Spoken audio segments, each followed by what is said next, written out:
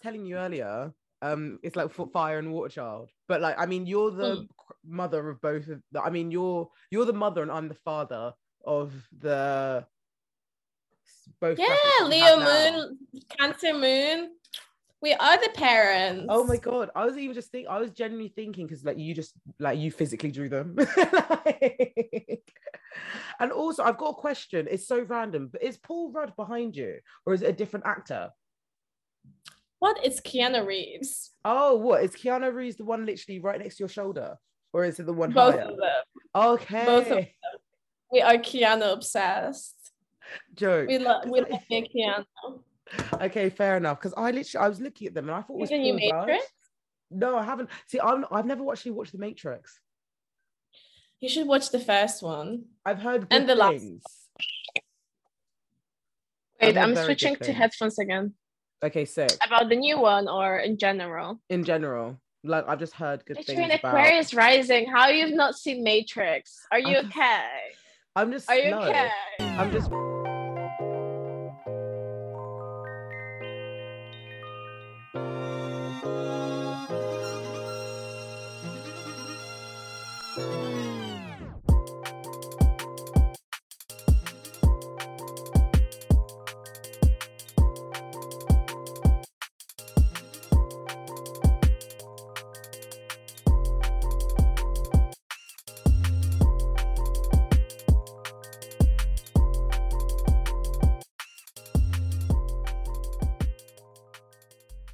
Hello, everyone. Welcome to another episode of DM Talks. I'm your host, Sarah DM, aka DM Sarah, and this is a podcast that aims to promote well-being and assist healing, whether that be physically, mentally, or spiritually. Ultimately, we just want to be seen in our entirety, and this podcast hopes to show listeners how multifaceted they are.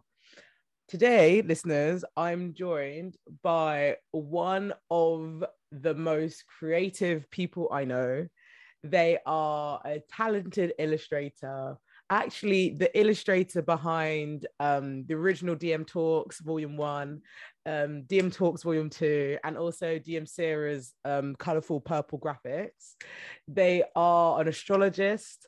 They are just an energy worker, but they're also just such an emotive, blessed babe. And I'm so grateful to have them on the virtual stage of DM Talks today. Welcome. Hello. Hey, Sarah, you just like overexcite people about me just like that. What do you mean? It's the excitement's necessary. Yeah, obviously, but it's just praising. Loved it. I have to. Honestly, like I have to give my flowers where they're due, because it's like I feel like I've learned so much about myself, the world, and like life since knowing you. So I need to showcase it, you know? And like I think Same. we're very like it's weird, we're very like intimate people. We're very like we've experienced many lives. Do you know what I mean? Like we're very like old souls. Exactly. We're very old souls. So I think us meeting together has just like, it's not just I mean, had good conversations, but it's also inspired us for change, you know? And I think that's something that I need to show testament to. And I think like, well, if anybody listened to the DMC as well last week, you would have heard how we got to know each other, how we've expanded with each other. And I think that's just such a, I don't know, I think it's really beautiful. And I'm really grateful for it, especially in terms of friendship, because I've seen how many things have like gone up, gone down in life. So I have to give my flowers where they're due. Yes, Sarah. We are a very valuable connection. Yeah, I'm very grateful. How are you today? I'm good, thank you.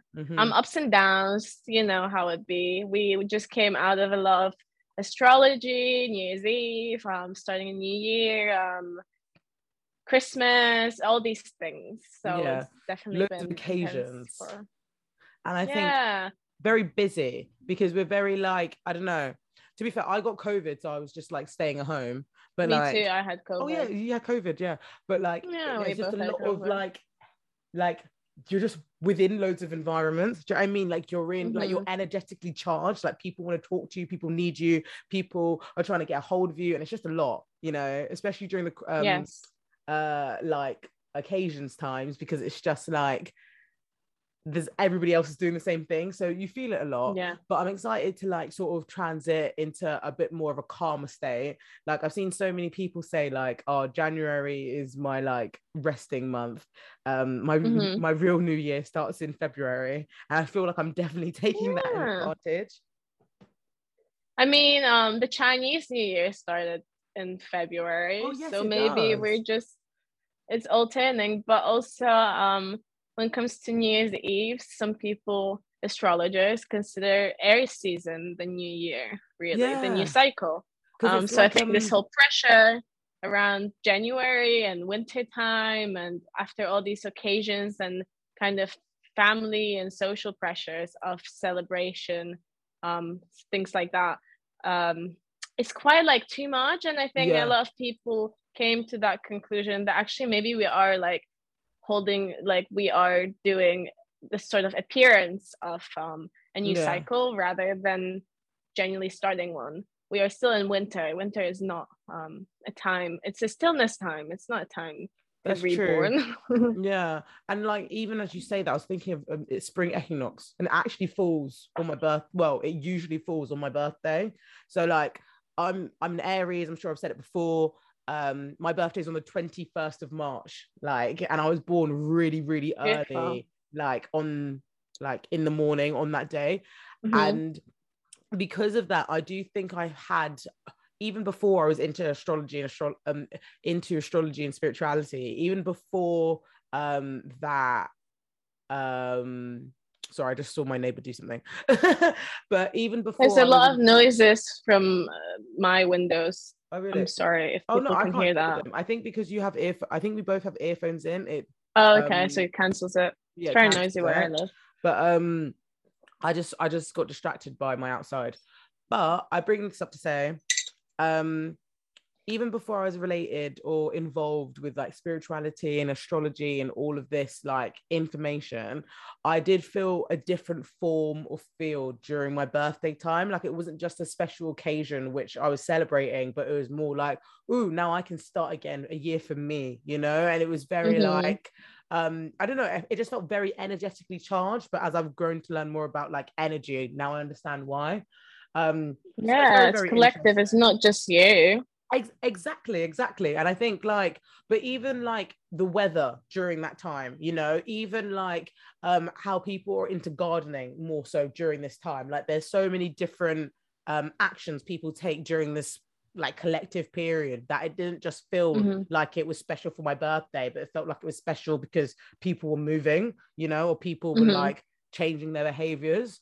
So yeah, shout out to you, spring babies. Yes, we love spring. I We wish love I was spring. born in the spring. I am a winter baby. Oh, isn't your birthday's coming up quite soon, isn't it? Yeah, in 21 days. Oh my God, yeah. 25th of February. Are you excited for it? Are you doing anything for Perfection it? year 12. Bop bop. That Um, means you're gonna be people like, that, actually, for all of the well, people who don't know what perfection year is, can yes, you I tell just them? wanted to, yes. So perfection years. I won't go into detail because it's just not in mood for it today. But within astrology, they do perfection years, which is basically each year of your life is connected to a house within a chart. So it basically, the year of age will touch on those subjects of the house. Mm-hmm. So for example, when you're 19, because I was thinking about it recently, when you're 19 you have the 8th house perfection year. So Mm-hmm. very often there's like intimacy, mystery, secrecy, intensity, and usually it's like quite intense time and Mm-hmm. quite shadowy. Like people tend to go off the rails when they're 19, and it's because you face your dark side a little bit more Oh than my ever God. before.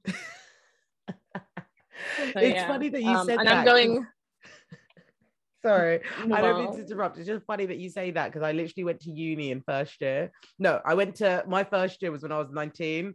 And like as you were talking, I was just same. getting like flashbacks of different memories. I was like, Yes, yes. That was an age of things getting weirder. I think with astrology, I think 8th house is the moment when we kind of tap into a more like a conscious understanding of like the abstracts and subconscious and the things that are kind of grander than life within us. But I'm entering a 12th house perfection year this year, and that means it's going to get deep again, baby. And yeah, whatever. I'm excited. Whatever happens, happens, as they say. What is my favorite saying. What's your planet that's in your 12th house? So it's Virgo Libra. Depends on like house division systems, but in whole sign it's Virgo. And yeah, that makes me kind of, I think I know that it will definitely take me into a lot of focus with health. I am a person that has chronic health issues, and it's been going on for most of my life, and I would like to heal it. I would like to move past it, because I am lucky to have my thing not be very like compromising when it comes to like normal life living. However it does like strain my existence, and I am done with it. So I hope I can dive into it and face it better, because I've escaped it for a long time, and I had a lot of bad attitudes towards approaching health, which I feel like it's something you mature into anyways. But it's definitely an adult, like it's like an adulting topic. But then also thank you for sharing, because it kind of having I can only assume having chronic illness can only like mature you even younger. Do you know what I mean? Like you feel kind of like, even by the point of like booking appointments to having these conversations about like life and stuff, like I think it's something that like you have to like, you're taught to be an adult into, regardless of your age, you know? Yeah, I think any sort of illness or disorders or anything that kind of brings us back to the heaviness of having like a form is those things that kind of pushes you to face the shadow side of experience, like life experience. It's like a lot, it's a very self-reflecting. Honestly, yeah. Or, self-conscious. Yeah. It takes time, definitely. Well, thank you for sharing. I appreciate it, because like it just like, I think that's another reason why I wanted to invite you on this podcast. You've had so many different types of life experience. You're able to pull different information from different like aspects of your life, and it helps build a story, and like one thing that actually, you know what, I'm going to move into the divine, because now as we're talking, let's stick to the sections. I've got 2 nominations. I've got 2 nominations now. So the divine is the segment where we nominate a good thing. It's where we shine some light on or some praise or affirm something. And I've got 2 nominations. So my first nomination is going to be you. My first nomination, Sarah. I know you can't deal with me. You're making me so shy. No, I know, but here I am. And like the thing is, I'm honored.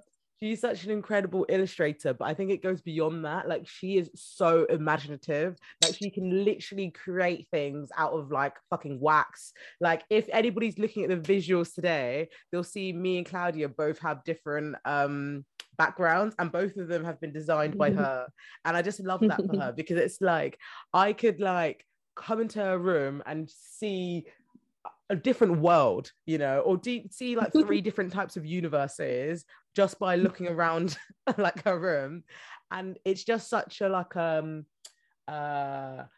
don't want to say a conflict, but like a contrast to the environment or society that we live in. And like I think I've even mentioned this to you as I was getting to know you, because as I was growing up, I did create and I did like enjoy creating things, but like sort of my like faith and my hope sort of went down a little as I was growing up and maturing in my teenage years. And it made me sort of lose like sense or lose like touch with my imagination. So getting to know you was really like a kickstart into exploring that again. And I think that's such a beautiful experience, because to imagine is to dream, and to see what goes beyond the veil and what is expected. And I think it's so important to having a playful attitude, or it's so important to like investigate what is being provided to you. So I just had to give you a shout out for my first nomination. Thank you. It's true. I feel like sometimes aestheticizing is the salvation. Like sometimes you just need to make things around you pretty to tap into feelings.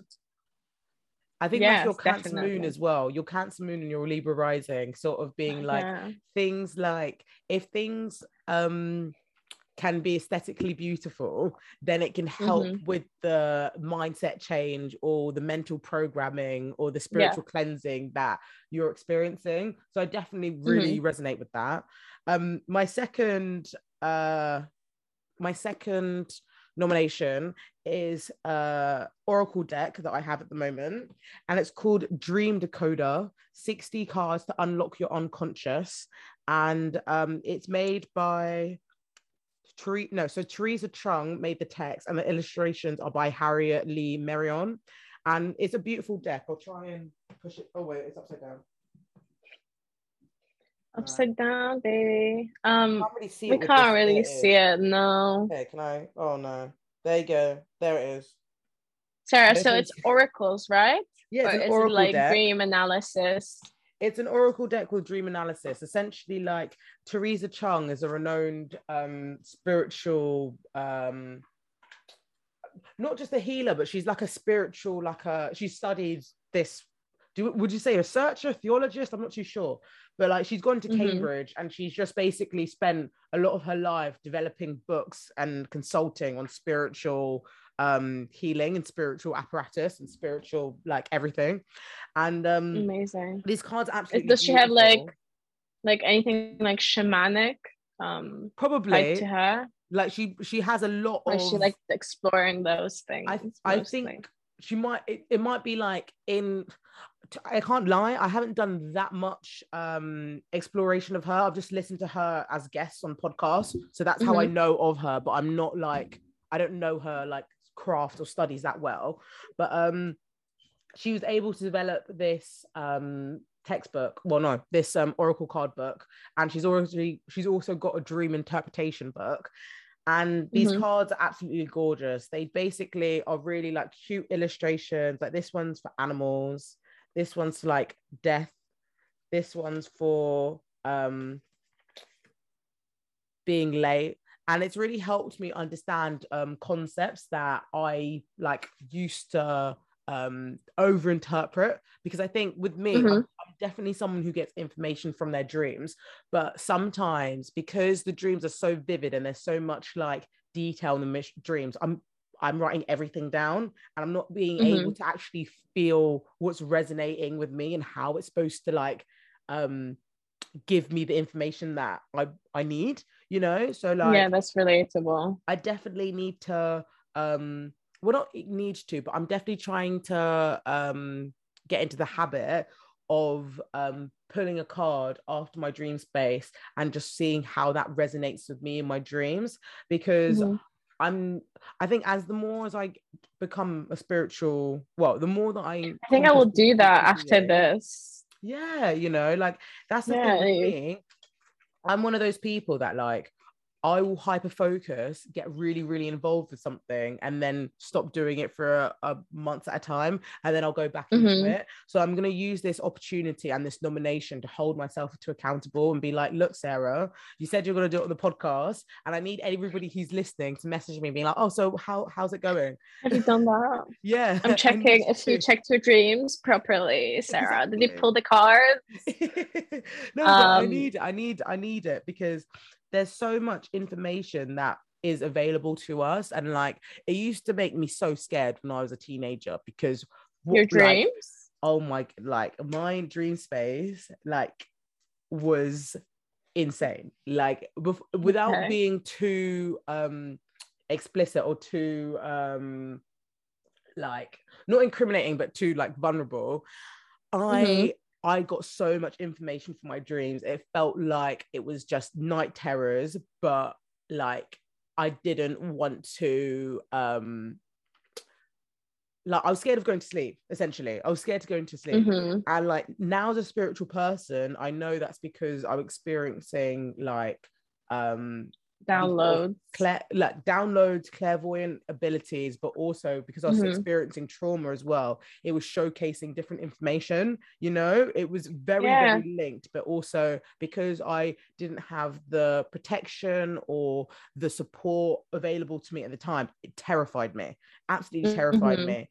And like now I think where I'm like, sorry, I just want to mention that's fine. Quickly before we move on from that, that's fine. I think in whole sign system, your 12th house is in Capricorn, which is an energy that is ruled by Saturn, or rules Saturn, which is quite heavy and uncomfortable. It's interesting as well because Capricorn is a very like realistic sign, you know. And I think that's also what scared me about my dream space. Like I was getting such vivid, realistic dreams. And I mean, some information is true, but some information is not true. And it's sort of determining what is like reality, what is real and what's an illusion. And because I was in, basically I was in boarding school when a lot of these images came about, it made me very shook about like who I can trust, who I was around, what the intentions of people's environments were, you know. So it did, I think, if I'm honest, it probably was the start of my spiritual awakening, because after that, I got really into personal development. But now I bring this up to say, like, I'm stronger, I'm wiser, I am comfortable with exploring these. I'm comfortable with exploring these like concepts. So let me just do it with sort of a bit more of a freedom than an angst that I'd had, you know? But we also need to mention Sarah's 8th house Mars. What does that mean? Well, it really referenced the whole kind of struggle with trusting, but really is that your actions are observed in ways. Do you think? But it just connects to what you were saying. Yeah, because now that it means what you said. Now that you're speaking, I'm thinking about like what you said about that perfection year, and even though it wasn't necessarily my perfection year, I mean it's to say like Mars in an 8th house with relationships, intimacy, shadow, like anything in 8th house. Sensuality. Honestly. I think if my Lilith might even reside there or really, really close there. So that means it's explosive. Sexy. Sexy. Sexy now, but before... Sexy hot. You're too funny. What's your nomination for this week's Divine, Claudia? Well, because I am obviously a crazy cat lady. I love that. I am nominating my my cat, but more precisely my relationship with my cat, and also less precisely just pets in general, because pets are amazing, and they like I wake up with my cat cuddled to me like human, so we're literally like spooning, or he's just like on my shoulder, and it brings me so much comfort, and it makes me feel very loved, and it makes me like, I'll wake up, I need to feed him, I need to be petting him, and when I'm down, like that is enough of a reason to wake up and stand up and get yourself cared for, because you need to care for your cat. So and also my cat has had so many life adventures, which is funny because it kind of mirrors my life in ways. So he's been independent for like a year, he lived alone, he went missing for 2 months, then he came back, he traveled from Poland to UK. He been through like really heavy and dark times of my life, and I'm sure it affected him, but he's just amazing, like such a transcendental little creature, and I am so sure that he's like always traveling in different realms, literally just being next to me, and that is really cute. I 100% agree. Like Stefan is a bad bee. Like they are so cool. Honestly, and he is so sassy. And like cats, he's an Aries like you, which explains it all. We just like the adventure, but I guess as a cat, you have more like ways to go about that adventure, because cats are, when I was getting into tarot, like I saw so many cats like in different types of decks. So like even the Queen of Wands, I can't speak. In the depiction of the Queen of Wands, there's a black cat sitting next to her, and it just suggests that like these supernatural, unseen abilities that this cat possesses. And even like, have you ever watched the film Coraline? Yeah, one of my favorites. Like I love how it was also shown in that film, because like the cat who eventually advised Coraline was able to give her information in different realms, but not in the realm that she wanted to reside in, you know. And I found that so interesting, because like there's, I mean, the cat was itself in both of the realms, so they basically can travel the realms as they are without like shifting into like different I don't know, different cycles of their living. They're just travelers. I can't explain it, but you know, cats been people used to pray to cats, but also I've read somewhere that cats decided to become domesticated. So we didn't domesticate them. They kind of just decided that they're okay and fine with that. But I just feel like cats carry so much character as little beings, and obviously I love dogs too. I love all the pets, so this is about pets, but Stefan is very, very special to me, and I must be honest, like I could have not went through some things without him. Like it's real. I don't care. My cat was a major emotional support system and little counselor and comforter. I love it's great. I'm really grateful. No, I'm really grateful that you shared that nomination as well, just because like I think relationships with like animals is such a blessing. Like they are literally the first antidepressant, and like even you're talking, it's giving me all these memories. Like I was watching Queer Eye recently, and there was this one episode in, I think they're in somewhere in Texas. There's this episode where this woman is getting her barn and her house and like her acre of land like redeveloped, and her job was to house disabled animals, and she would use these animals to help individuals with various forms of disabilities as therapy. And it's just so beautiful how like, because animals have just an instinctual nature, because they just are, they don't have to think, well I mean they do think, but like they don't intellectualize things as we would. Like they don't overthink, they just do, they just be. And like it's just so nice that like it can take you back to like your natural state and like make you feel calm and present just by being yourself. So that was a beautiful nomination. I really, really enjoyed. Thank you. Don't you worry. I'm just having a sip of H2O, high quality H2O. Stay hydrated, kids. Stay hydrated. Well, it's important. Us too, decoding the messes. And I was just speaking really fast then. So I need that too. Yeah, honestly, I was just like, so that takes us to the next segment of the episode, which is decoding the messes. And this is where we unpack mess, whether that be online or offline. In this week's episode, we're all talking about astrology. And I just had to get I think you actually introduced me to a lot of astrology. So I just had to get you to have this conversation. 100%. I just want to clarify to the listeners that I definitely do not consider myself an astrologer, but the same way I don't even consider myself an artist. So it's like very complex, but whatever. What I meant to say is that I'm definitely like an astrology student. I love reading about it. It's very interesting. I feel like Okay, so from now on, I'll call you astrology student, but I get that because Yeah. it's like more so like you're participating in the lessons, you know. Mm. I well, I guess the reason why I was comfortable calling you as an astrologer is just because you were able to like provide me concepts in such a digestible format, and I think that's like quite admirable with any teacher, you know, like you learn about information, you make it sort of digestible and accessible, and you like Mm-hmm. showcase it in its simplest form.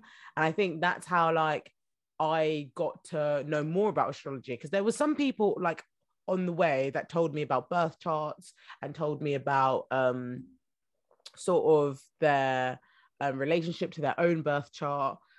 But I think because you're the sort of person that on your phone you've got like so many random people's birth charts, and you're Yeah, I able to did. like and there's been times where you've literally met, like there's one time that I'm thinking of particular where you met one of my friends, and Mm-hmm. you were like, you just said so many things about them that were true to them, and then you looked at their birth chart and you're like, oh, so this is why. Yeah, I think I definitely had this phase of like loving reading in people's charts, and Mm-hmm. obviously like with the pandemic I definitely been less social, but one of my favorite aspects of being social previously was to gather those charts, because to me it was like a little bit of like in real life getting to know time, but also a little bit of a research, like Yeah. I am not obviously surface level judging people or analyzing or like judging people based on their chart or whatever. Mm-hmm. But I like to notice patterns, and very often those charts would expose like a pattern within my social life. So Mm. it wasn't about like making any definite Assumptions. opinions, yes, Yeah. assumptions about others. Nothing in astrology I don't consider to be definite. And also, I like to kind of emphasize that astrology is not a belief system. So it's Mm-hmm. not something to believe in. It's just a very long, like it literally comes from ancient times, Mm-hmm. observational research and making metaphors and connections and making meanings. And that is very much and symbolism, which these are really very much the things that inspire my art practice, but also inspire just my way of living. So And like I guess that's also testament to like discovery and self like um well, I guess actualization, because the thing is with astrology, it is a tool, you know. And like I even saw a tweet recently, it was like, regardless of if you believe in it or not, these transits are going to happen, you know. Like it's not like, oh, I don't believe in it and it doesn't affect me. It's more so like I don't believe it and I won't really acknowledge how it affects me. And there's no yes. like shame in that. But I think over the years, astrology has gotten like this bad like rep of like Oh, it being was taken out of academia at some point. So this kind of exactly. shows that like it went back and forth. And then it was I think like over the modern time it was popularized as like woman magazine entertainment. Yeah, Because they love to like paint feelings and like self-analysis as something that's like female ruled, which yeah. yes, in a way, like femininity rules introspection, but no, there's a lot of like male astrologers, and astrology goes back to like when it comes to politics and armies and wars, astrologers were there. Like Exactly. people were doing war moves based on uh like the astral events. Yeah. So yeah, So it just it's shows you grand. how like people literally used it to their advantage when they wanted to, but then like they kind of like shunned it away when they didn't want to like accept it. And I think there is like power in acknowledging your birth chart, because I think I've even mentioned this on other podcasts. Like you can see or whether your strengths lie, where your weaknesses lie, when you can be more confident in certain areas of your Mm-hmm. life, where you need more attention in other aspects.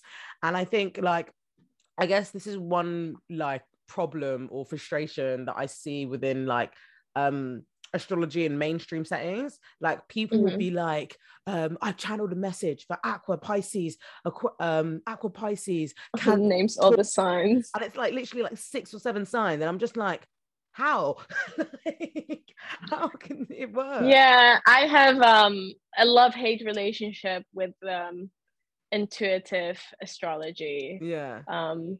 I think it kind of defeats the purpose of astrology being like an actual research and like based on calculations and on archetypes and something that's like contextualized. Mm-hmm. So I feel like if when it comes to divinative practices, like you can do tarot, but it doesn't really make sense to bring up the signs. But maybe it does. I don't know. Mm-hmm. I personally like to read astrology insights that are a bit more concise. Like if you're naming a cardinal, a fixed, a mutable sign, and you're saying they're all going to do the same thing with this within the same situation, it's like, no, Yeah. why? And I Doesn't think make sense. it doesn't make sense. But then I also think that like it's like another way of generalizing a message. Do you know what I mean? Like I always Mm-hmm. say, whatever resonates with you will resonate with you. But in the like process of people trying to gain more followers or gaining more engagement or gaining more etc., they try and Mm-hmm. sort of simplify and generalize a message to make it more accessible to more people. And Yeah. that's where like astrology can get its like not bad name, but it can sort of get like it's like there's nothing too significant about the message. And like there's Mm-hmm. so many like well, I'm talking about TikTok specifically now. There's so many different forms of individuals, not like they're saying information, but in a way that's very, it's either like problematic or like they're very it's like, sorry, I'm just moving my leg. How do I say this? It's like the problem with astrology on TikTok is like they're saying short thing, they're saying a Mm-hmm. statement in a short amount of time, so they're not giving any nuance, they're not giving any context. Like sometimes like Mm-hmm. it can work when they've got like a cute sketch or like a little graphic that they've made and they've showed you some action of how context can reside, but more time it's not working. But then Mm-hmm. I don't know. I think it's just something to say about how people turn to spirituality over the past 2 years for some form of connection. Yes. I like to think that like I'm a person that has a strong connection to the concept of belief. I Mm-hmm. think without belief we wouldn't get where we are. I think we would just go extinct personally. Um but also I just love to think about it how people believe. Like I don't mean that in the context of just religion or spirituality or anything, Mm. like just it can be a very personal experience of belief. Yeah. So I think the kind of astrology gaining popularity during the very hard time that brought a lot of feelings of uncomfortable Mm. like mental states and emotional states, of this weird isolation and just this weird change. Like this is a collective change, Mm. transformations are not comfortable and it's happening. But astrology blew up firstly with like lots of memes. I love Mm-hmm. them. It was very fun. Oh my Um, god! I actually have such a great meme that I'm gonna use to show you when I yeah, post this. It's honestly, it's beautiful. I love it. okay. But going back to what I was trying to say, I forgot now, but I Oh, didn't. sorry. No, don't worry. I do that. I talk and I forget what I was saying.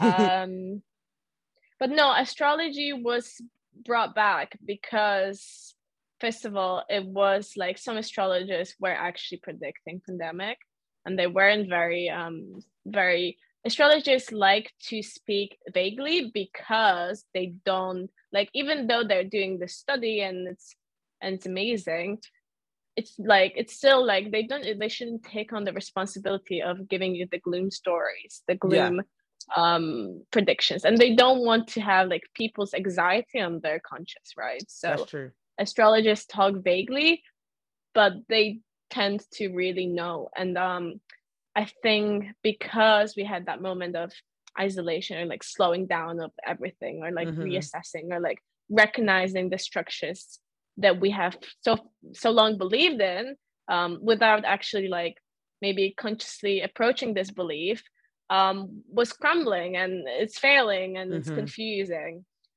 So people realized that actually we need like a deeper belief system. So people turn into wellness and into meditation and yoga and energy work and astrology so much more nowadays, because there's that element of human that needs to believe. And in times that we live in right now, beliefs that are not kind of attached to like a religion or like a god are like easier for us to kind of digest, because we have this attitude towards things that's very self-involved. And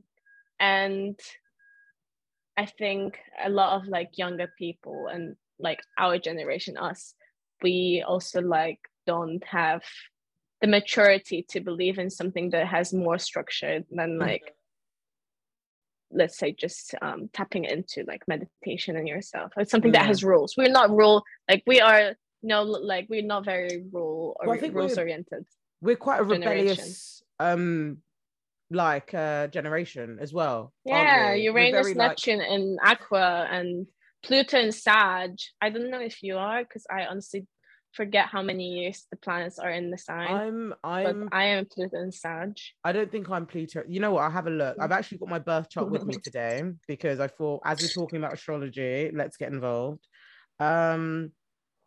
So Pluto, Pluto is in Sagittarius. It's in 5 degrees. Yeah. It's in so we transform through like the deep knowledge and the not anyway.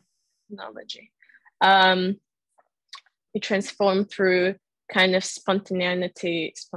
I can't say it, but you get the point. I got you. Yes. And seeking deeper knowledge and kind of being expansive. Sagittarius, Jupiter rules Jupiter. So yeah, there's that expansion.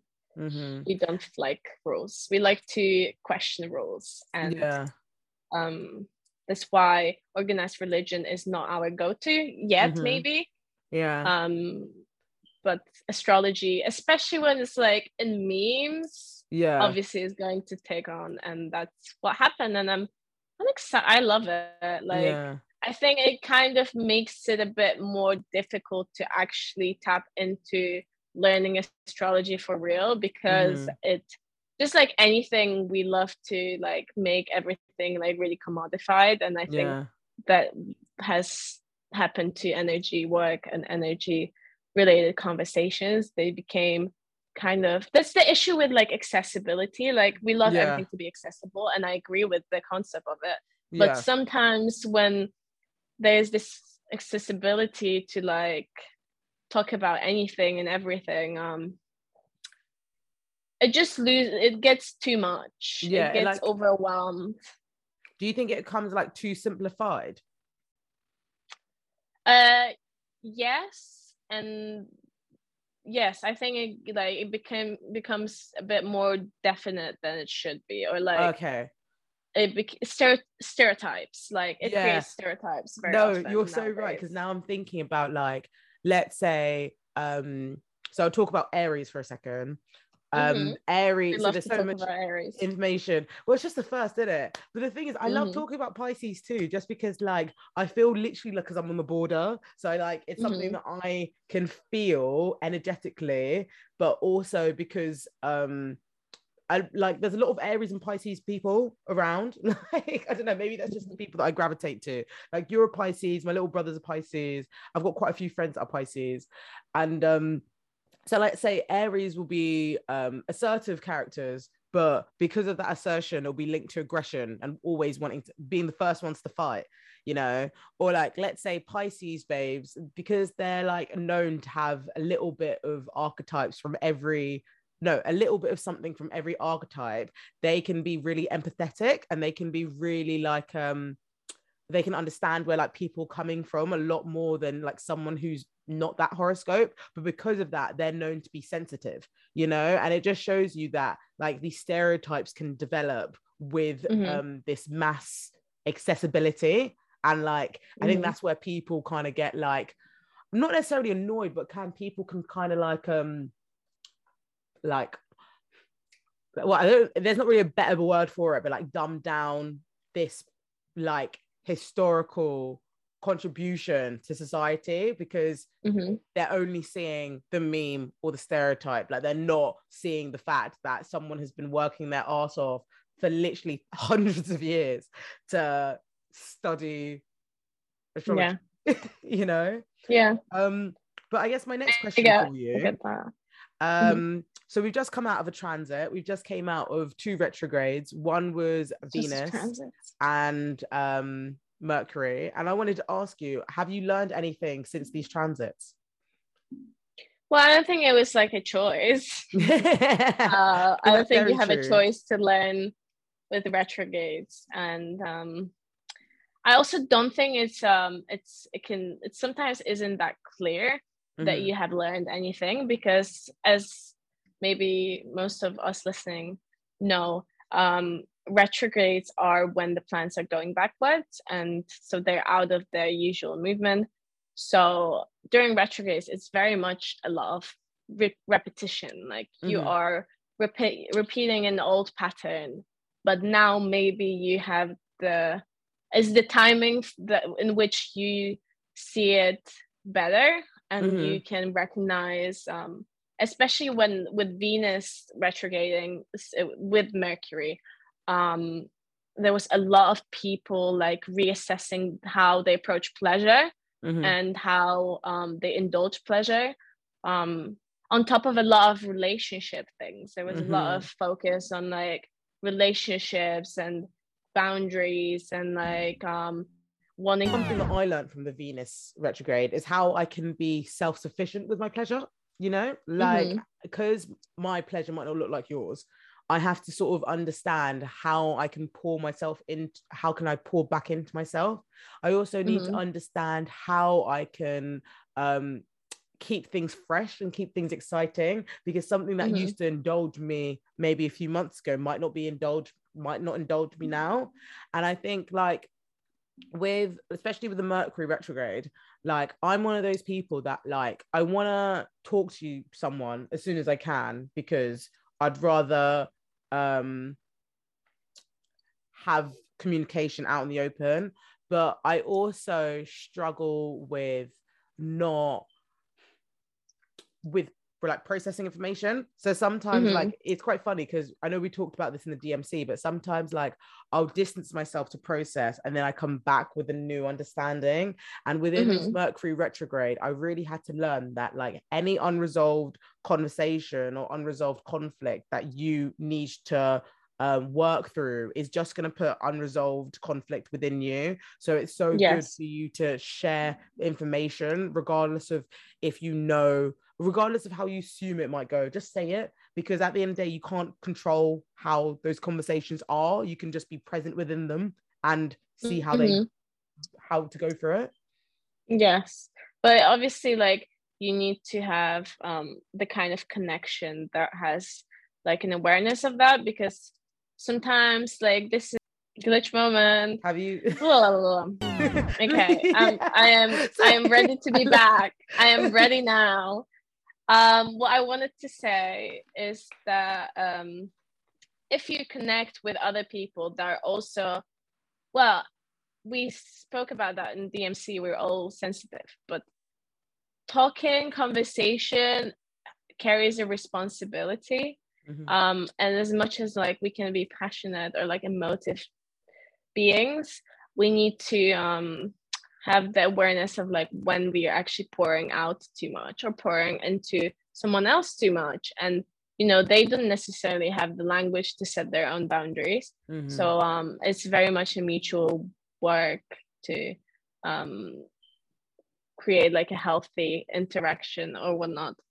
But this retrograde was very much, as I just mentioned, but I'm trying to recollect my thoughts, was about reassessing your pleasures and how much you indulge in them.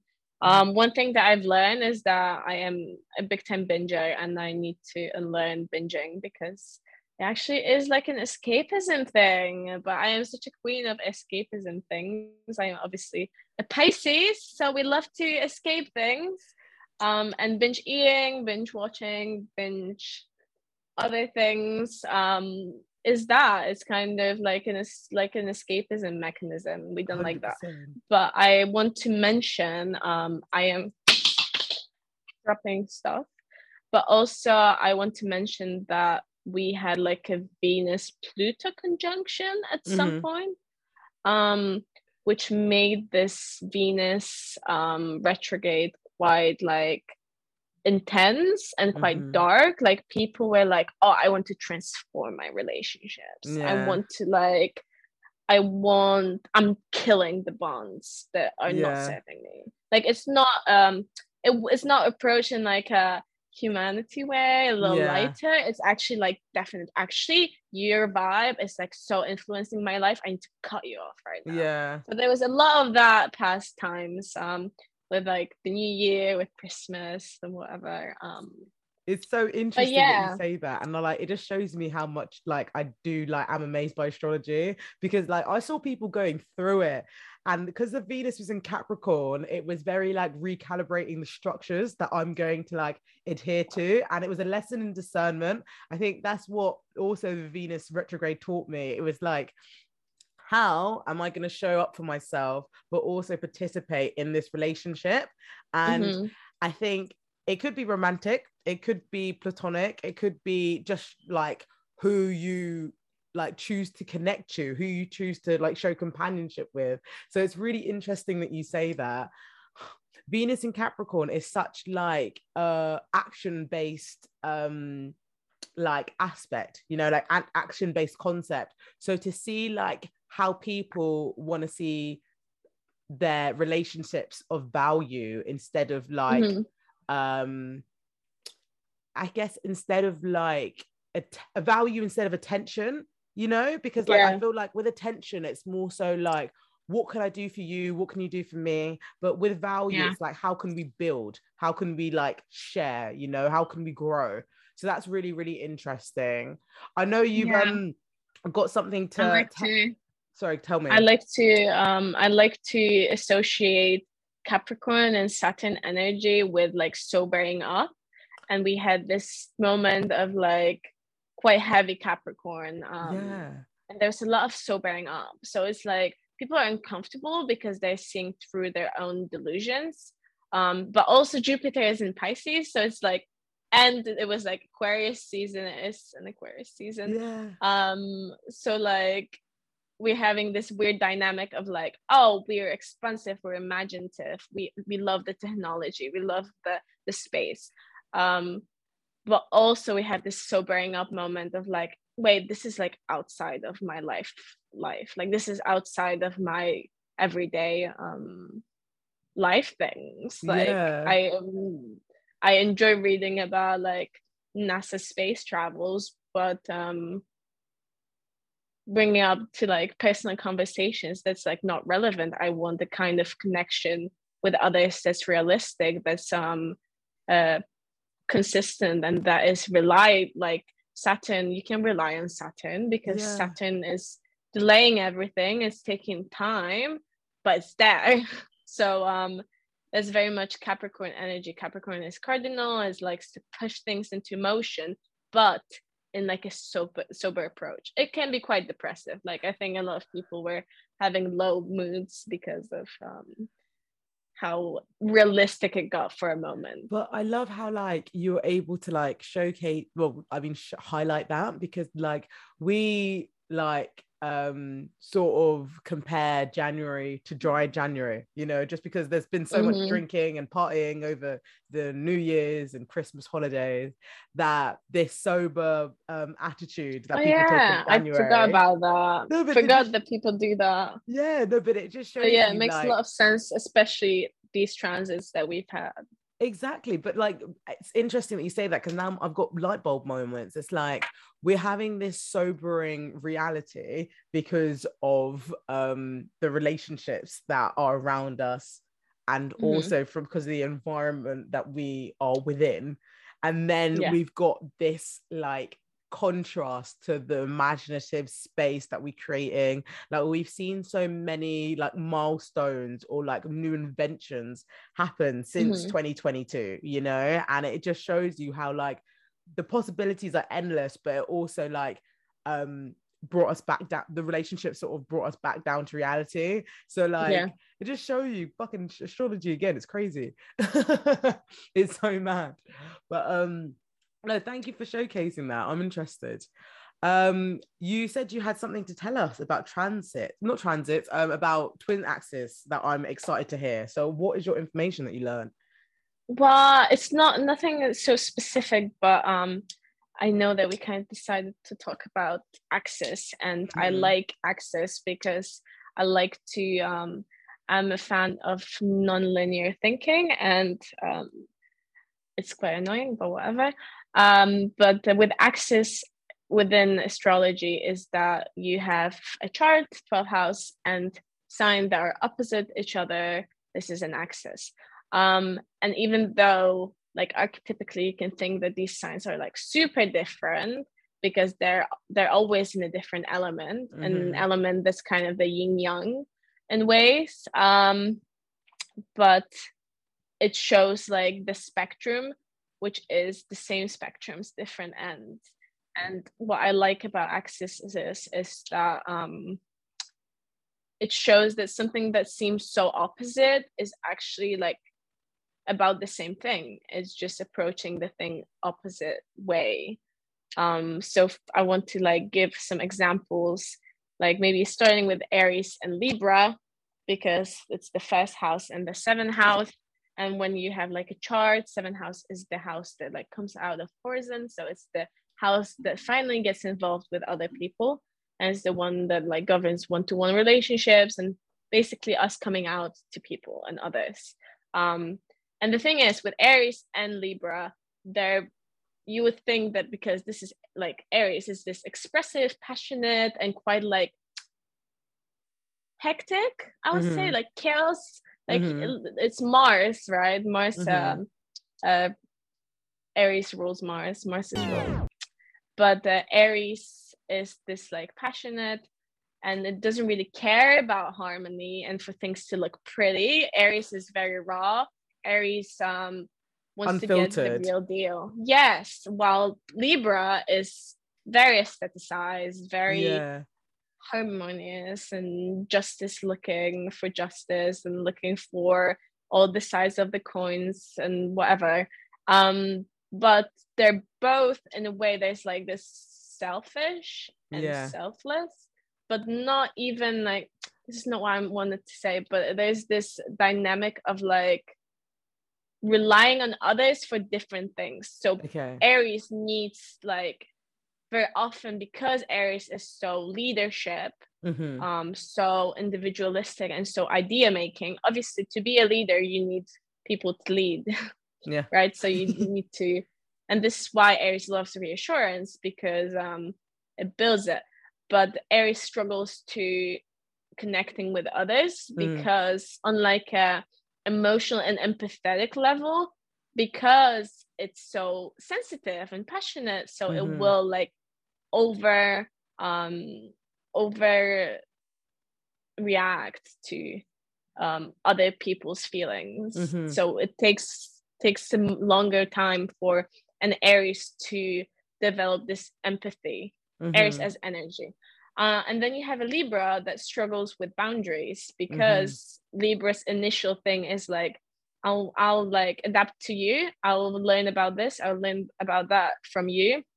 And then I will come back to myself and filter through. So first you have those layers of like connecting, and then you have the time for the attachment, because you come from like a more informed space that actually, in comparison to you, this is me. While Aries is like first me, and then it takes the layers off for Aries to be like, oh, I want to overreact about your things too. I want to be involved on like this passionate level.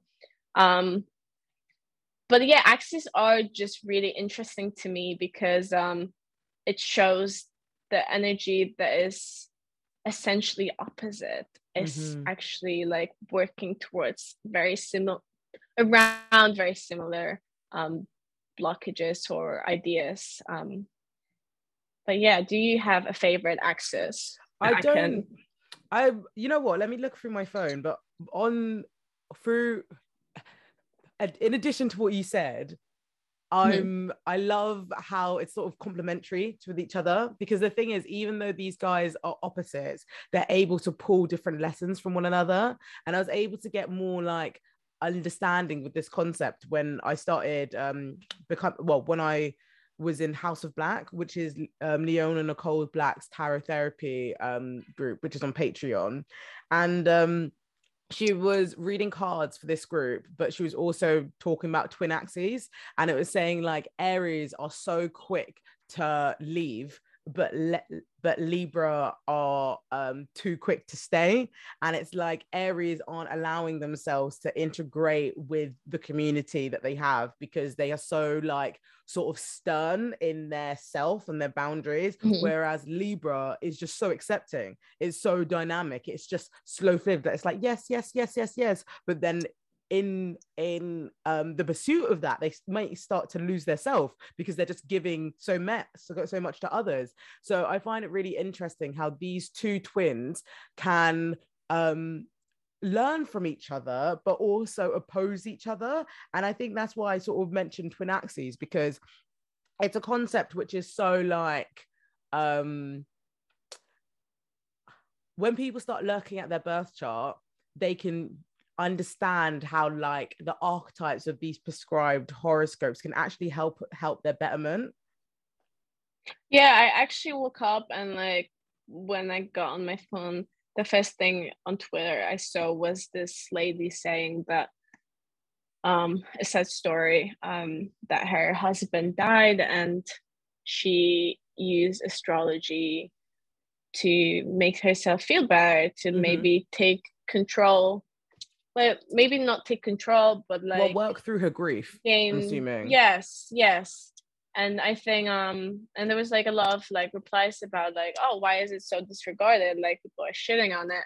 Why are you shitting on something that helps someone? Like, exactly, what's your deal? Like honestly, everyone finds something else helpful, and if people find astrology helpful, that's amazing, and that's where it's like, that's the point of it.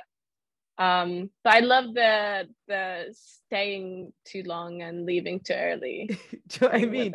Because it's literally Libra like it's literally opposing characters that they both need, but they're like in excess for too long. So that's when it becomes an issue. I love Virgos, so I want to talk about Virgos. I think opposite Virgos. Sarah, what? That is exactly the one that I was wanting to talk about. Look, we're in sync. Because Virgo and Pisces are like my favorite axis as well, and it's very, very personal to me, because I have a Pisces sun in the 6th house in whole sign system tropical, and that means that I kind of understand this axis because I kind of live it.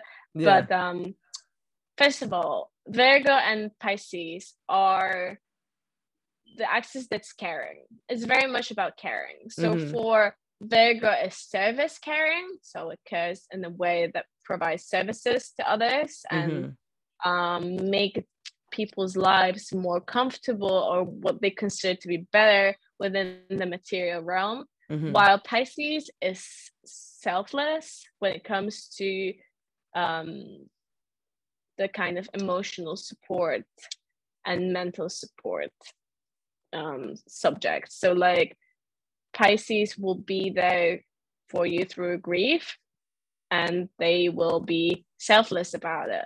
But what I like about this axis as well is that it's 6th house in Virgo is about physical health, while 12th house is about mental health. So it not only ties the like caring for others and being of service and being empathetic or like sensitive to other people's needs, or maybe other beings' needs around you, like your pets. Also, pets live in 6th house, but not going to elaborate on that. But with the 6th house and 12th house, it's like the combination of body and soul in ways. Because with Virgo and Pisces, because Virgo is very, but what's sad about this axis is also that both Virgo and Pisces as energies are very prone to addictions, very prone to dissociative behaviors, because we live in this like culture that didn't really understand boundaries before, and how to protect ourselves on that more like emotional level, but even like doing things for others and like in a space of like, oh, how I'm coming off socially, like my public image. If I want to be a caring person, I would like do too much of caring. And you know, you get to a point when you're doing it out of bitterness and out of kind of like not the right state of mind, not the right intention. So but basically with Virgo and Pisces, they're prone to addictions, and they like to escape things through substances, because they both get very overwhelmed, because Virgo is so detail oriented and Pisces is so vague. So you have either like it goes like to too little and it can like fixate over the details and kind of seeing too much within the detail, while Pisces sees too much within the like void. Like it is, you know, the energy that kind of speaks about like subconscious and dreams and mental health. So it's like those like very relevant and present abstract it's things. Just like I'm happy that I mentioned this one, because it's like I think both of those two signs also have like a close relationship with me. I've got my Virgo in Mars. So Mars in Virgo during a retrograde. So for those who don't know, it's essentially your Mars is your planet of your action, your passion, your sensuality, and within Virgo it's a very like goal orientated, detail specific. Sorry, Sarah, not sensuality. Don't you think Mars is about passion and like sexuality? It is sexuality, but not sensuality. Oh really? Okay, well, sexuality instead.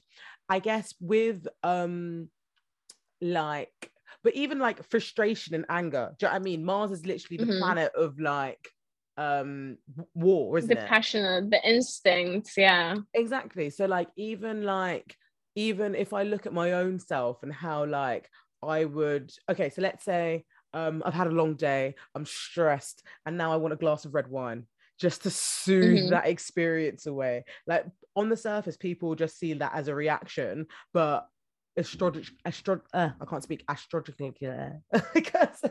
Astrologically, what are you trying to say? That's exactly what I'm trying to say, but I just couldn't say it because my mouth was doing omission. But from that perspective, you're going to be able to see how someone can be more lenient in the like using external thing to change my internal being. You know, that's what I'm trying to bring up. Like even earlier, you were talking about Pisces, different consciousness states, right? Yeah, and it's like I've got loads of Pisces in my birth chart as well.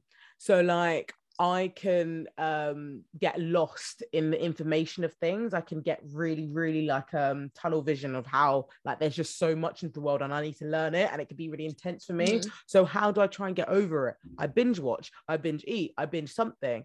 And like even yesterday I was looking at myself because I started this show literally like I tried one episode the night before, and then the next day I was watching it until 1 a.m. There was no business of me doing it. I just had to do it because I think Virgo and Pisces must also be about binging. Yeah. I mean, it's all of the escapist kind of behaviors that comes after you kind of like take on this like responsibility, because I think Virgo and Pisces are both very responsible energies. Yeah. In the sense of like carrying a body or having a soul. These are like the responsibilities that are heavy, and we want to escape because I don't know, we're in this culture of like, oh, you should have a job and watch some TikToks and be content with your life. Yeah, and it's like we don't really not what Virgo and Pisces wants. And it's sort of like it sort of rejects the understanding of feeling your feelings, because it's like the Pisces is going to feel all the feelings and never get up, with the Virgo, they're going to suppress it because they've got other stuff to do, you know? And it's like, you can see how, again, the twin axis is like, both of them need something from each other, but because they're in excess, they're not moving through their discomfort. They're just sitting in it. Mm-hmm.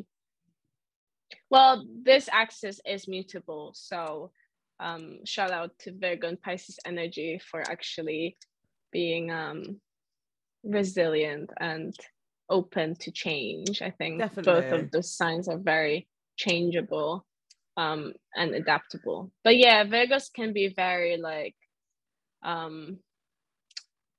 very overwhelmed and expressing that in like a not the nicest way. No, I've got quite a few very beautiful, very life. Beautiful, very beautiful energy, Virgo. We love it. I love Virgo energy. I love it's very admirable. Like, I think like it grounds me a lot, like more so than Taurus and Capricorn, because I'm able to see like this, I don't know, it's like this very proactive attitude, but like this measured attitude. I think with Taurus and Capricorn, it can be all or nothing, but like like out of all the earth signs, Virgo is a bit more methodical, and I appreciate that, especially with my chaotic fire water energy, because I can see steps and see how I move with the steps. If I'm going to do the steps, that's another story, but I can appreciate it. Oh, well, that was sure. That was great. I'm gonna burn some incense now, because do you know what that is time for, Claudia? Tarot readings. Yes. I'm excited. I'm excited too. You haven't done one for me in ages. Oh my god, yeah. Oh, that's sad. I'm calling you out right now. Yeah, I'm sorry. Well, I mean, like, also, you know where I am. So like we might have to stay and do some more personal ones. I have questions. Oh, you might have well, that's fine. That's what's been going on. Yeah, we'll just do that when it's not recording. Yeah, I don't want the people to hear my secret. I'm just putting this in an incense holder. I'll be right back. 2 seconds. Okay. I don't know if I should say stuff or not. I guess without the host, I shouldn't be saying things. So whatever, I'm not saying things.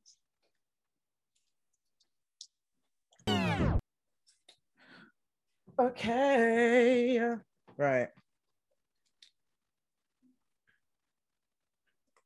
I'm just spraying myself with my spray that I made of Florida water and moon water, because I want to refresh my cards. I'm using 2 different decks today. I might get an affirmation deck. Wait, let me see if I can reach it.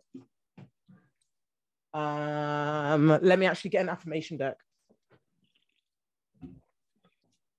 I just want to say astrology is fun. And if you feel very triggered about it, you should realize why you used to trigger. Amazing. Hello. This is Tarot Talks, and this is the moment where we give a tarot reading to the guest and to the collective. Oh, it's 13333. I just saw the time. How cute. So let's communicate. Exactly, communicate, stabilize. Let's exchange. Stabilize, exchange the message. Which is end of the retrograde, so exactly. You need to get on it now. But to be fair, the post shadow period is until 24th. So everyone, go slow. Yeah, be gentle with yourselves. Okay. Have you had? Sorry, I need to bring this up, Sarah. Have you had like jewelry break during this Mercury retrograde? Or lost jewelry or anything with jewelry? I want to say yes. Yeah, I was wearing waist beads and they kind of sort of came undone, and like I lost a few beads, which made me sad because my mum got them from a friend from Ghana. So like it's annoying because like it is definitely like my carelessness, but also because of spirituality. No, it's not your carelessness. I've had everyone. My mum lost a golden ring. Oh really? That's sad. Has she had it for a long time? I don't think so. It wasn't like super meaningful, but maybe a little bit. But she's not very sad about it. I don't even take my sentimental stuff out anymore because I just don't trust myself. I think she lost it like somewhere in the house. Like there's no way. Well, let's hope she might. But I had some jewelry's break, and I had my friend's jewelry else break. So and I've read someone like on Twitter also sharing that they have jewelry breaks. So Yeah. Seems to be like a theme. I'm just shuffling these cards. I haven't used this deck in a while, so they're all just jumping out. So I'm just giving it a good shuffle. Whilst I'm shuffling, please can you tell the collective and listeners what you're going to be asking Spirit today? So I've been really, I think with all this Capricorn and with the Venus retrograde and with this whole reassessment of relationships, I've realized that I don't really have, I don't think my heart is open enough. And it's probably because I have an Aries stellium, but yeah, so I want to ask the deck and I want to ask you, Sarah, today. How do we open our hearts in these like confusing and heavy times? And how can we like approach connecting with others through like a bit of more open and naive and like, you know, innocent way versus this transactional way? Amazing. So I'll just repeat the question. Please breathe in and out as you can. So spirit, higher power, ancestors and spirit guides, spirit team, please can we bless this space to get a message for the collective and Cloudy today. I ask for no projections. I ask for affirmations and you can guide me with clarity. We're going to ask spirit how we can open our heart space during these heavy times, and also how do we approach our heart space and moments of connection with softness and lightness. Yes. I took this deck off. Okay. Breathe in and out for me. And I want you to tell me when to stop. Okay. Okay. I dropped cards. Wait 2 seconds. Start again. Maybe I wanted the dropped cards. That's true, but like they would come up if they were meant to, so it's fine. Exactly. Okay, we're making a Virgo Mars way. Maybe stop now. Sure thing. Right. I said it too indecisively, but it's collective. So okay, and then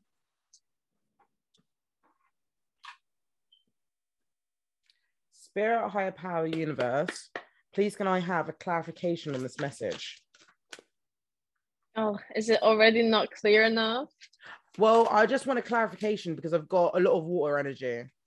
Well, that makes sense a little bit with the innocence and opening hearts. Yeah, definitely. Okay. So we have got 3 cards and 2 of them appeared twice, right? So there's a lot of change in our beliefs and a lot of change in our understandings and our values and our like appreciation of things, but there's also like an opportunity for more abundance available to us. And I think that's the lesson that we're determining for ourselves, because the first card is the world. Oh wait, let me put it next to my chest. I'm gonna. This card, she is so on it. She's very often in readings that are done for me. The world. Yeah. It seems like you'll learn a lot of lessons, my G. Have I shown you my new deck? Jesus. Oh, I've never seen this deck. That's I love cute. it. It's Disney villains, Claudia. It's Disney villains. All the animators and illustrators are wet right now. So I'm love it. So cute. I'm obsessed. You know how much I love animation. I can't remember where this character is from, but I think he's like from some old Disney film. Yeah. It looks like something that could be like an Ariel or something, because it's. I'm gonna have a look actually now that you said it. You know how she has that necklace that she puts on her, and then she has like. So it looks kind of like that. So that character is actually the Queen of Cups, which I think is a great information for like relationships and the villain. Sorry. Yeah, the villain in A Little Mermaid. So I think interesting. It's a good one. But basically, the world. I don't know if I like that. I think I like it because it's more like a soul subconscious kind of conversation. Like I think because she's bribing Ariel to she's bribing manipulation. That's why it's exactly. But look, it's all about the villains, isn't it? And it's like, it shows okay. these archetypes. So all of the characters are Disney villains, and it's showing how they're using it in like in the pursuit of their dreams, but in a villainous It's such a way. shadow deck. I like that. Know. Eight House Mars popping off. Screaming. The thing is, some people, sorry, we completely sidetracked now, but I don't care. Some people find shadow work quite intimidating, but you're not going to find it intimidating when you see your Disney faves. People find like anything that's about belief or like diving a little deeper into yourself as intimidating. And it's like, you're going to live with yourself your whole life. Everything you will know is through this person. Yeah. So like look into that fear, you know? That's fear definitely true. Overcome. And yeah, we didn't like fear. Exactly. And I think like as you grow older, you realize fear is just a concept. Fear literally controls. So like break boundaries and be free by like investigating what scares you, because you might be new interests, you know. But okay. Back to the world. The world represents completion, transformation, and achieving goals that have long been worked through, such as a moment of the mysterious, feared, horned king who's able to summon the cauldron born. So I think this show, this character is definitely from like an old Mickey Mouse story, but it basically talks about people struggling to move forward, or trying to work through personal failure, or being consumed by regret. And this remorse is actually sabotaging your success, and you have to make peace with your past so you can move to your future, as there's so many things available to you. And I think also with the world, it's like a graduation, but like because these cards are reversed, it's suggesting that like you're graduating, but there's something that you're not like standing in your conviction. You're not feeling too pleased by what could have gone well, what didn't go right.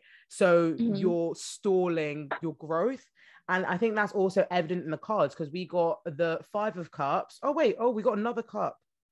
We've actually got 4 cup cards, and 2 of them come twice. Right. So we've got 5 of Cups, we've got 6 of Cups, and we've got 10 of Cups. And 5 of Cups is to do with changing your belief. 6 of Cups is to do with sort of giving to your younger self, and how those how those sort of opinions are mirrored in your relationships. And then 10 of Cups is like your abundance card. It's like emotional harmony. It's transcending your spiritual discovery. And I think because we've got so much water in this card, it kind of suggests that you're at a point that you're in your heart space of trying to accept, release, and move forward. The next card that we got to clarify the message was the 5 of Cups. So this needs to be a change in your belief system. The questions were, how can we approach our heart space with lightness? How can we open our hearts? And it's literally change. And it's change now, change swiftly, change with the release. Like all the options available to you are like things like floating on the surface. So maybe it's an action of, maybe I need to change something on the surface, and it can seep down into my opinions. So I mean this to say, like one time I was just struggling, and I was just stressed.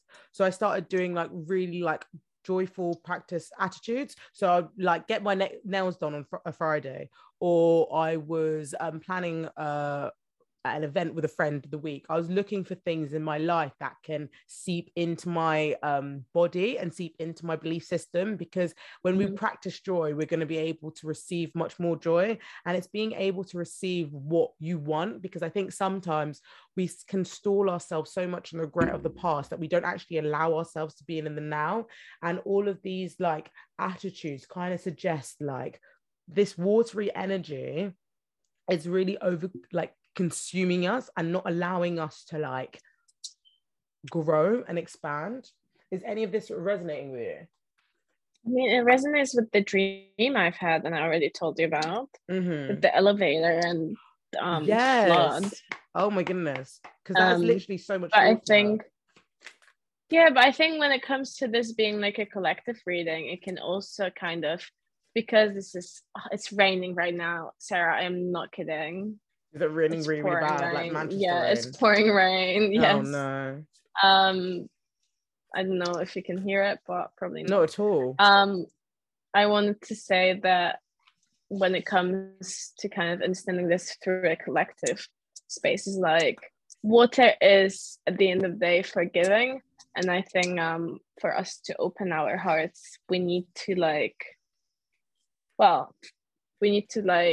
forgive our process and be forgiving with how long it takes to change your trusting system, like how you trust others and how you trust yourself. It's long and very like guilty process, because I'm like, oh, I don't trust this person, but I don't want to be the kind of person that doesn't trust other people, but I also don't want to be like naive and easy to trick. And also and all these other options of why opening our hearts is very important. Can you pick a number between 1 to 3? Yeah, obviously 3. Okay.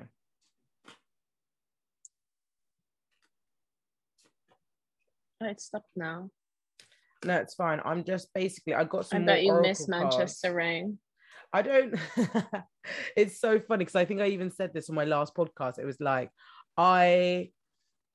before I left, I didn't even put an umbrella, get my umbrella out. I wanted to literally be in the rain because I knew where I was going wasn't going to be raining that much. And I was like, I love this place. I can accept Manchester and its whole rain. And I'd get home and my housemates would be look at me like, are you right? And I'm like, no, but I don't care because I'm home.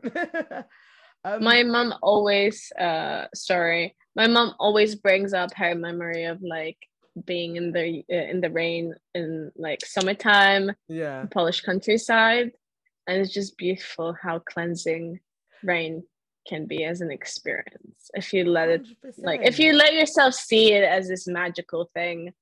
It's freaking magical, everything around us, honestly. I think rain is definitely cleansing.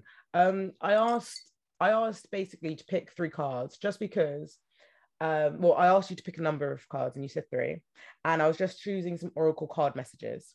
And the first one says, is this something you want, or is this something you've been told that you should want? The second one is breathe in the blessings, breathe out the stresses. And the third one is being who you truly are is enough reason to be loved.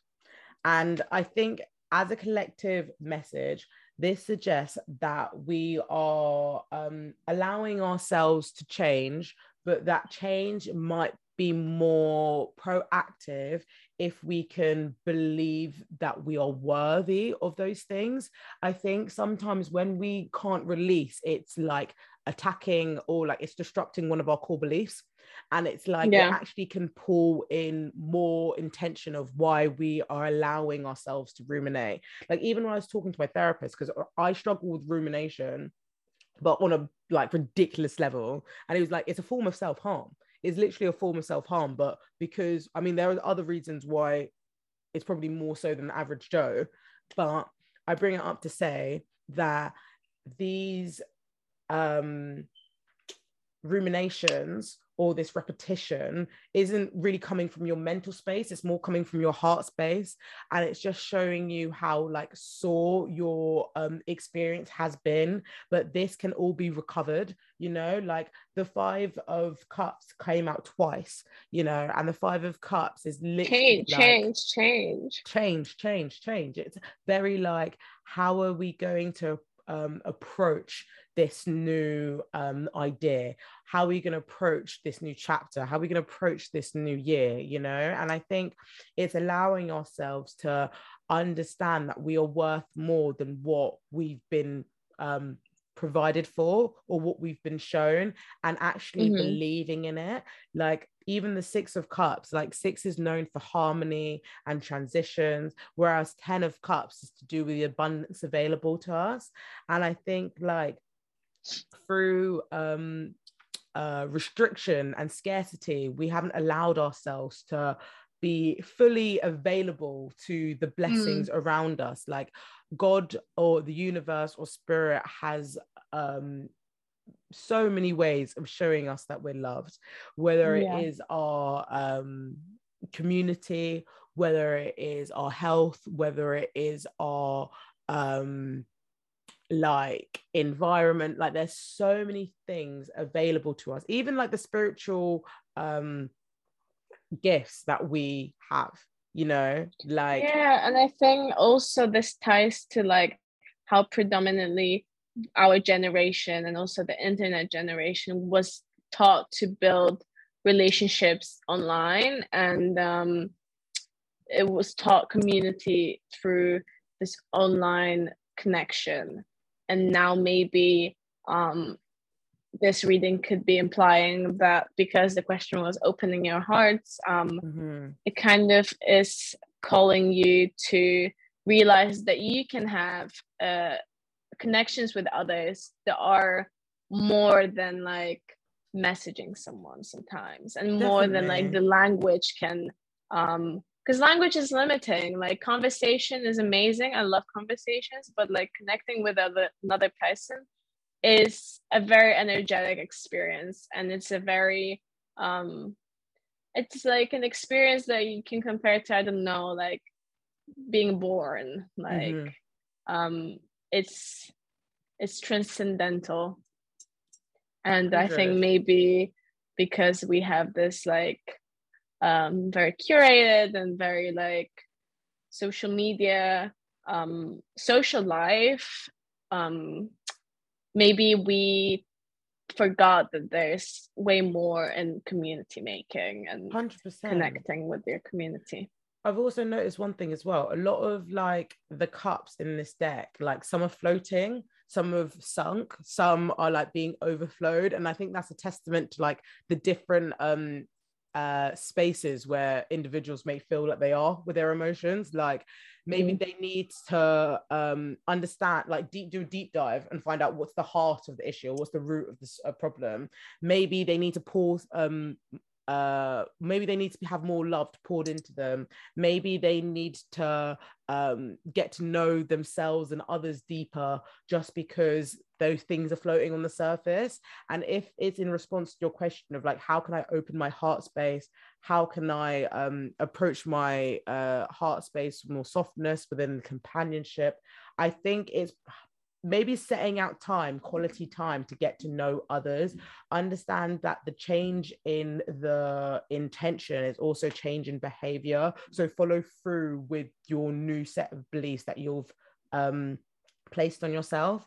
I also see a cup upside down in the water, and I think it's like even changing the container, like changing the way you do things so that you can see more ways of being loved. So like, okay, one example, you know that I love dancing. I just started a new dance class that I go to on Mondays.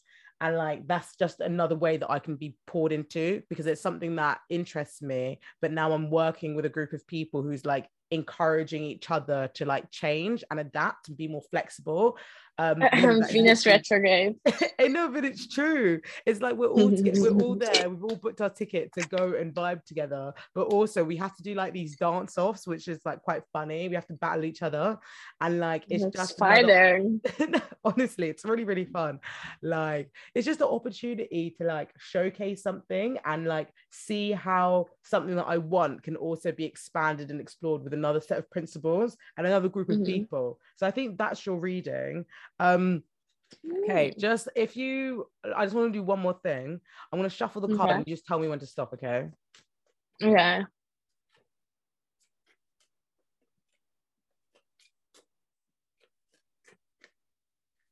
No. Okay, so I got the Warrior. It says the warrior is powerful. She knows her strengths and weaknesses and know how to use them to her advantage to protect what she needs. She is smart and she's trained for many a year to achieve this power and is ready to fight for what she believes or wants. We all have a warrior within us, but often suppress her, feeling that she'll be rejected for being too aggressive or demanding. We are taught that the patience pays off and to work your way up to things, but sometimes in life we must release the inner warrior and go out and grab what we want or fight for what we believe. Don't forget your power. Don't lessen your goals for fear of letting her free. Use the powerful ally as she joins you on the part of your journey. It is certainly time to come into your power, particularly if the moon is about to go full. You are feeling extra powerful from this as well. So you best go for it. Well, we just had a new moon, so it's not going full. But I think this card like ties to so many things, we like to all the things we spoke about today. I think it talks about like sort of like stepping into your own and not being too like fearful of the change around you, because I think sometimes when there's a lot of change happening, people just like withdraw and go backwards because it's just like it's a bit of like conflict avoidant or like well, just a change avoidant. But now it's an opportunity for individual to see what they want and how they can aspire and how they can understand and reflect what their needs and values are. I feel like this reading is definitely like resonated with the with the Venus retrograde more so than anything. Yes, and I think especially the part when it's like, oh, you all have the inner warrior that's strong and stuff, but you hide her because she comes off too aggressive, or bloody Aries Mercury. Yes, this is like very much what we were talking about, that sometimes like people are scared of passionate people. And or unless they obviously get to the point when they have like the public image and social hierarchy like figure out and they're like a person of authority. And I feel like we should not shame passion and like intensity of expression or aspirations to be like, oh, like to like smaller people down. I don't know, but we should encourage people. I think people like kind of use it. Well, I mean, like authority figures can use it as like a form of control. You know, like it's like they are they want to put the fire out. You know, they want to like smaller the fire so it can not definitely like trigger, but it can't like sway others. You know, but then also it's more to do with like they're so comfortable because they reap the benefits of that structure. So I think that's why people sometimes don't like passion, because it inspires others to change and do different. Yes, and it inspires them to like, you know, take the step to be passionate themselves. And that's like such a responsibility, because now I'm like coming off as someone that's passionate about this, so I must think that this is like really good. And now this is like a open air opinion that people know that I feel strongly about. And people are like, oh, we all want to be so neutral, so cool, so like inaccessible, so mysterious. But no, passion for the win. And I hope with like all these like collective changes of how we're approaching relationships, I always like to say that it gets worse before it gets better. So I think really like the worst is happening right now, but I hope people will like kind of go back to understanding that relationships are effort, and they're not always supposed to be comfortable. And it's really like you literally just choose a person. Like, but I think also it's like it's like 50-50 in it, and it's like we're ignorant to think that relationships are only going to be in the like a more favorable aspects than they are going to be in the less favorable, you know. And it's just understanding that as people grow, as people expand, as people like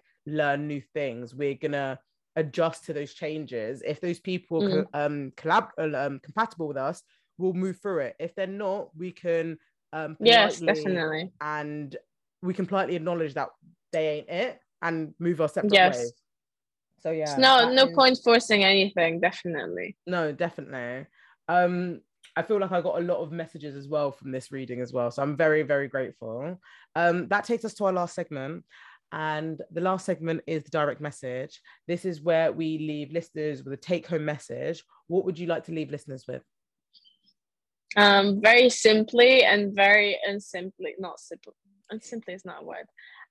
Feel your feelings. I struggle with it and I care about it. But if you need to try it too. Like, people should feel their feelings when they happen, and when you're feeling comfortable, guilty, even when you're feeling envious, you should feel that feeling so you can, like, get to know yourself, like, authentically. So definitely. Well, feel thank your you for feelings that. is my Thank you, Sarah. It was so fun. Don't you worry. I think my direct message for this week is be proactive with your releases. Like, I think this is a memo for me. I'm one of those people that, like, oh, it will go when it wants to go, like, I'm one of those people that I'm like, it will leave when it wants to leave. And I think that is true to a degree, but then it sort of arises conflict within me when I'm still feeling said feeling. I got to get a bit, like, frustrated with myself because I don't allow or I can't I can't surrender that it hasn't left yet. So then I start to be like, oh, maybe I'm the problem, So I guess, like, oh, sorry, my mind's just gone blank. Be proactive.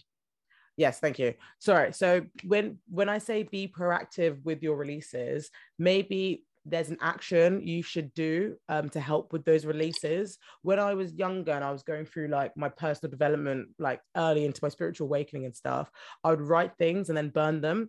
But now that doesn't work with me as much as, like, going to the gym and physically moving my body to get the different energies out. So be proactive with your releases, because then it can give you, I guess, more confidence that you are releasing them. Instead of thinking it will go and then being annoyed at yourself when it hasn't left. So that's my advice. Outlets are everything. Pardon? Outlets are everything. Definitely. Like, you're consuming, so you need to let out. You want things, you need to sacrifice. I think, but that's the thing. I think outlets change, like, as we do change as well. But definitely. we don't. But sometimes I think, like, I know I've been guilting for this. I've been, like, doing something that used to serve me and then it not serving me. And then I'm thinking I'm the wrong person or I'm the bad person because it's not leaving or it's not left. And then I start, it, like, it triggers my inner critic. And it's like, I think, because then you have to go through that process of, like, grieving something that used to help you and now it doesn't help you anymore. That's definitely true. And I think grief is something that, as a collective, we've learned so much about over the past year. And it's not just grieving of, like, people that have, like, gone to the next plane of life, but grieving, like, with the relationships that we're not going to have, grieving the conversations that we didn't have with others, grieving who we thought we were going to be and not. Grieving the pre-pandemic times. Exactly. Like, just the reality that used to be that. So Grieving the times we thought, like, this time that we would be, like, traveling if it wasn't pandemic, or doing all these things if it wasn't pandemic. Or at least we like to say that to ourselves. So there's a lot of grief. Good, let us grieve. Honestly, well, it means that we can release our feelings. So exactly. And it just shows you another way of, like, knowing yourself.